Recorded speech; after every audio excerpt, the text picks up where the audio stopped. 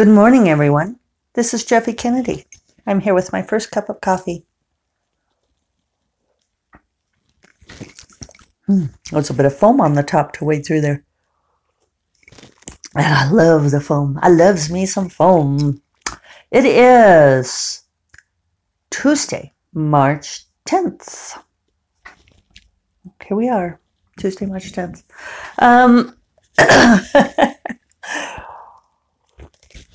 Another beautiful moonset this morning. So hard to capture those colors. That's I know that's why photography remains a true art, because trying to find the settings on the camera to get those, really capture what the eye sees. It's just, just so difficult. And I was irritated with myself because I had my good camera, the Olympus, out yesterday to take the photos of the moon, and then I had it attached to the laptop, and so I could transfer to storage on the laptop. And I forgot. I have my laptop sort of like in this little nook, what used to be my printer stand, but now I never print anything. So it's the lower half is where I store copies of my books that you can buy through my website store. But that's where I keep the inventory. And then the top is I would like to divide it up because it's kind of wasted space, because my laptop just sits there in this great big space where the printer used to sit. But the camera was in there with it, and I forgot that it was on. And yesterday I charged up the battery in the camera because it was starting to get low, so I was very proud of myself for getting the battery charged up, and then attached that in the afternoon, took the pictures off and forgot. And then this morning I went to get the Olympus, the good camera, so I could try to capture the beautiful moonset. And the battery had drained down on my camera because I left it on there for like 24 hours. Not quite 24 hours, but still. So now I'm charging the battery again, and I took the picture with my phone. Alas, alack, my life is so difficult. I am feeling a twitch of allergies this morning, to be expected with the weather warming up. We are supposed to get some rain tomorrow. Rain would be nice. Maybe even snow this weekend. It's our time of year to go back and forth between rain and snow. So, I'm trying to think of what I have to say. I was thinking about this as I was sitting down. What do I have to say? I don't really know. Still making good progress on The Promised Queen. I got my 3K yesterday, so I was trying to figure out where I'm at. I must be at like 57K. I wasn't finding here's the file. I was thinking I should look it up before I started talking, but what's the fun in that? Okay, here we can see. So yeah, I'm just over 57,000. It's still going well. I don't know why. But yeah, definitely at this midpoint pivot. I didn't quite get through. I'm at a point where my hero must discover something about himself. I have him poised. He's been resisting it, and now he's going to discover a truth about himself. And I'm not sure what it's going to be. I'm going to write through it today and see if he tells me, see if I discover it along with him. Otherwise, I may have to go back and fill that in, depending on how things play out. That's one of the lovely things about writing, is that you can go back and plant the seeds if you need to. It's a fun scene, though, and it's a theme that I enjoy, that I feel like is personally important to me, and I always enjoy it in the stories. I guess you could call it a trope, a common element of fairy tales, the moment of having to look in the magic mirror, essentially, and face your true self. There's all sorts of iterations of it. In The Forgotten Beasts of Eld by Patricia McKillop, the boar Cyrus is always talking about how the giant was hit in the eye with a stone and his eye rolled backward in his head and he died of what he saw there. And that comes around beautifully in the story of what happens to the sorceress. Oh, and that actually gives me an idea of what I think my hero may discover about himself. Yeah, actually, thanks, guys. I may have just figured it out. So anyway, it's a wonderful metaphor, I think, for human beings in general. I was talking with a friend of mine who had become aggravated with a mutual friend, and I made the point that the mutual friend doesn't strike me as someone much given to self-examination, and we agreed that's true. And it's a difficult. They can be a difficult person to live with, but it's also very difficult for them to live with themselves. And was it Thoreau who said that the unexamined life is not worth living? There's a little bit of a counter to this movement because memoirs are frequently criticized for navel gazing, as if examining oneself is not interesting. And maybe it's not interesting to other people. I mean, I do think that some memoirs commit that sin of being interesting only to the person who wrote it. But self-examination is critical to growing as human beings, right? I mean, if we just go on our way without really digging into the truth of why we behave the way we do or why we feel the way we do, then, well, it sort of depends on your philosophy of life. I think it's one of the ways that the Christian concept of life and death can actually work against, I don't know, being a decent person in life or trying to be a better person, because the idea of being good can be very simplistic, especially for the people who feel like all they need to do is go to church and maybe tithe money to the church and say that they are a follower of Christ or whatever, giving lip service to it. I come from a Catholic family, and we would have conversations about the whole fact that, that you could confess your sins and be forgiven, and you don't actually have to change. You don't have to attempt to not be bad again.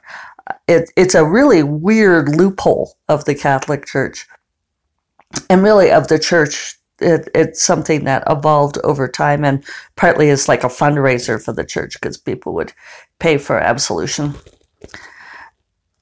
But, and also it kept you coming back to the priest and so forth, and tithing to the church were also fundraisers, right? But, it's an interesting, I don't know, loophole, I guess, we'll stick with that, of the Catholic Church, that I could go out and commit premeditated murder and go confess it and be fine with God and my immortal soul. Right? I might have to say my Hail Marys and so forth. I don't think that was the intention of it, to relieve ourselves of our sins. I think that there must be expiation of guilt and penance, which I know is also a very Catholic idea. But anyway,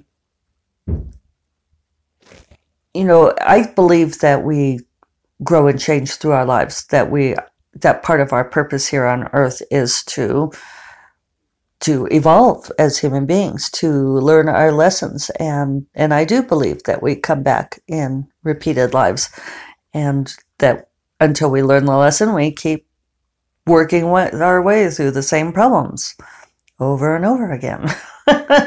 Like the same things keep happening in your life and you're like, oh my God, I can't believe this is happening to me again. And that's kind of what was happening with our mutual friend, because it was like, everybody is against me and nobody wants me to succeed and this terrible thing is happening over and over. And it's like, if you get in the place in your life where you're feeling like everybody is against you or everybody is mad at you, then you have to look at the common denominator in this problem, right? And the common denominator is you. It's like, okay, so either everybody else is crazy or there's a problem with you. But that requires self-examination, which outside of fiction doesn't always happen.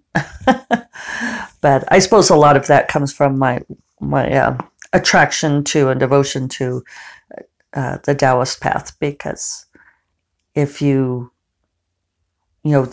Taoism is all about finding your own way, about finding your own path and trying to become one with the Tao, which means removing flaws. It means polishing so that you are not being distracted by the shinies, by the racing and the hunting that madden the mind. It's cleaving to your own sense of the Tao, your own sense of right and wrong, of justice, and so forth. So,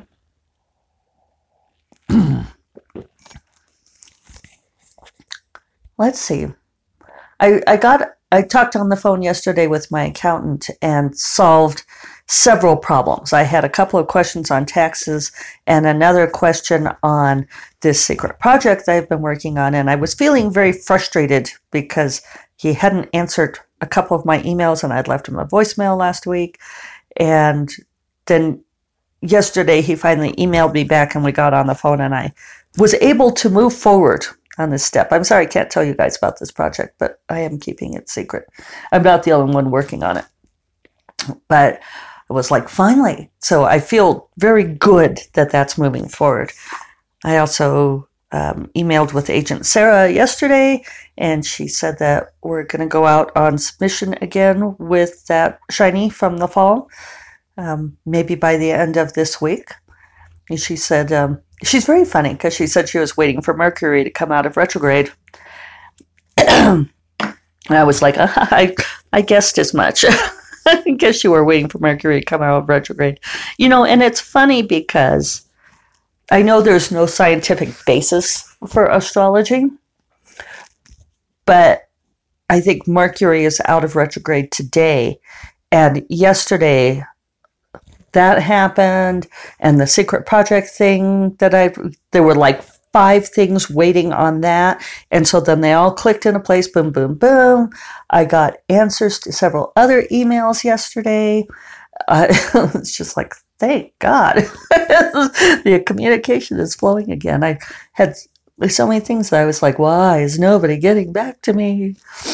And now they are. So, it's like, okay, well, I don't even care if it has to do with Mercury or if it's a mass mind thing. I'm just glad that we're all communicating again. So, my poor mom did not have a great birthday. I sent her flowers and she liked her flowers. But she's still climbing out of the flu. And my stepdad is deep in it. So they are just kind of the sick household. Bummer for them, but I'm hoping that this means that their immune systems will be tuned up, will be strong and juiced up in case they encounter coronavirus. We're still in kind of the waiting days on this.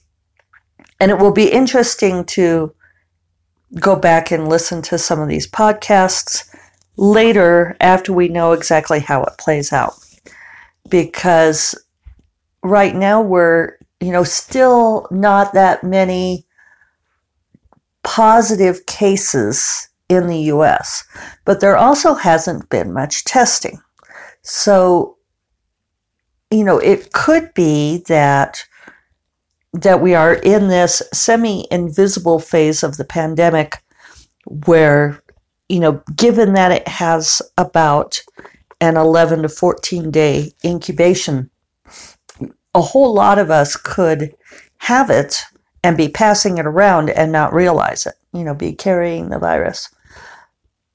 So it won't be like until this starts to bloom that we will have a sense of how bad the contagion is going to be in the United States. It could be that it'll fizzle, we didn't have this great concern with avian flu, and there are a lot of precautions being taken that I think are very important precautions. Tucson Festival of Books was canceled. I guess the St. Patrick's Day Parade in Boston was canceled. A lot of these large gatherings are being canceled, and I think that that's important. But, like schools are staying open. A few universities have closed. It's hard to say. Maybe it'll still be contained.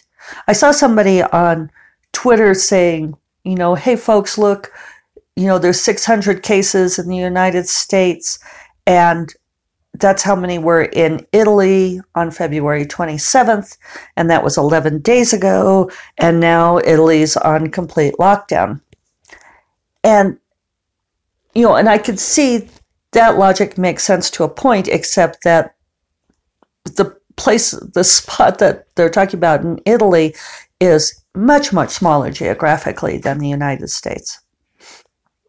And other places like China and Iran, where the disease has just spread out of control, are much more tightly populated. So I'm not sure how the distances will make a difference in the U.S. It might be that it will mainly be confined to cities, and I think it's good that the cities are taking precautions. Right now, New Mexico still stands as no cases, and they say they're testing people, but, it's like, okay, do we really have no cases, or are we just passing it around and then all of a sudden it'll go boom?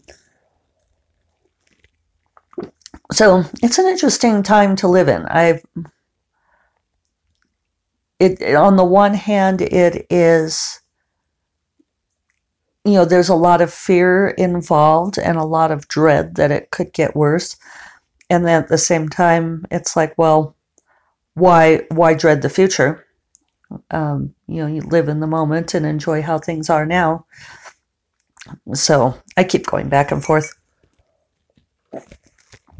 and counting my blessings that I get to work from home.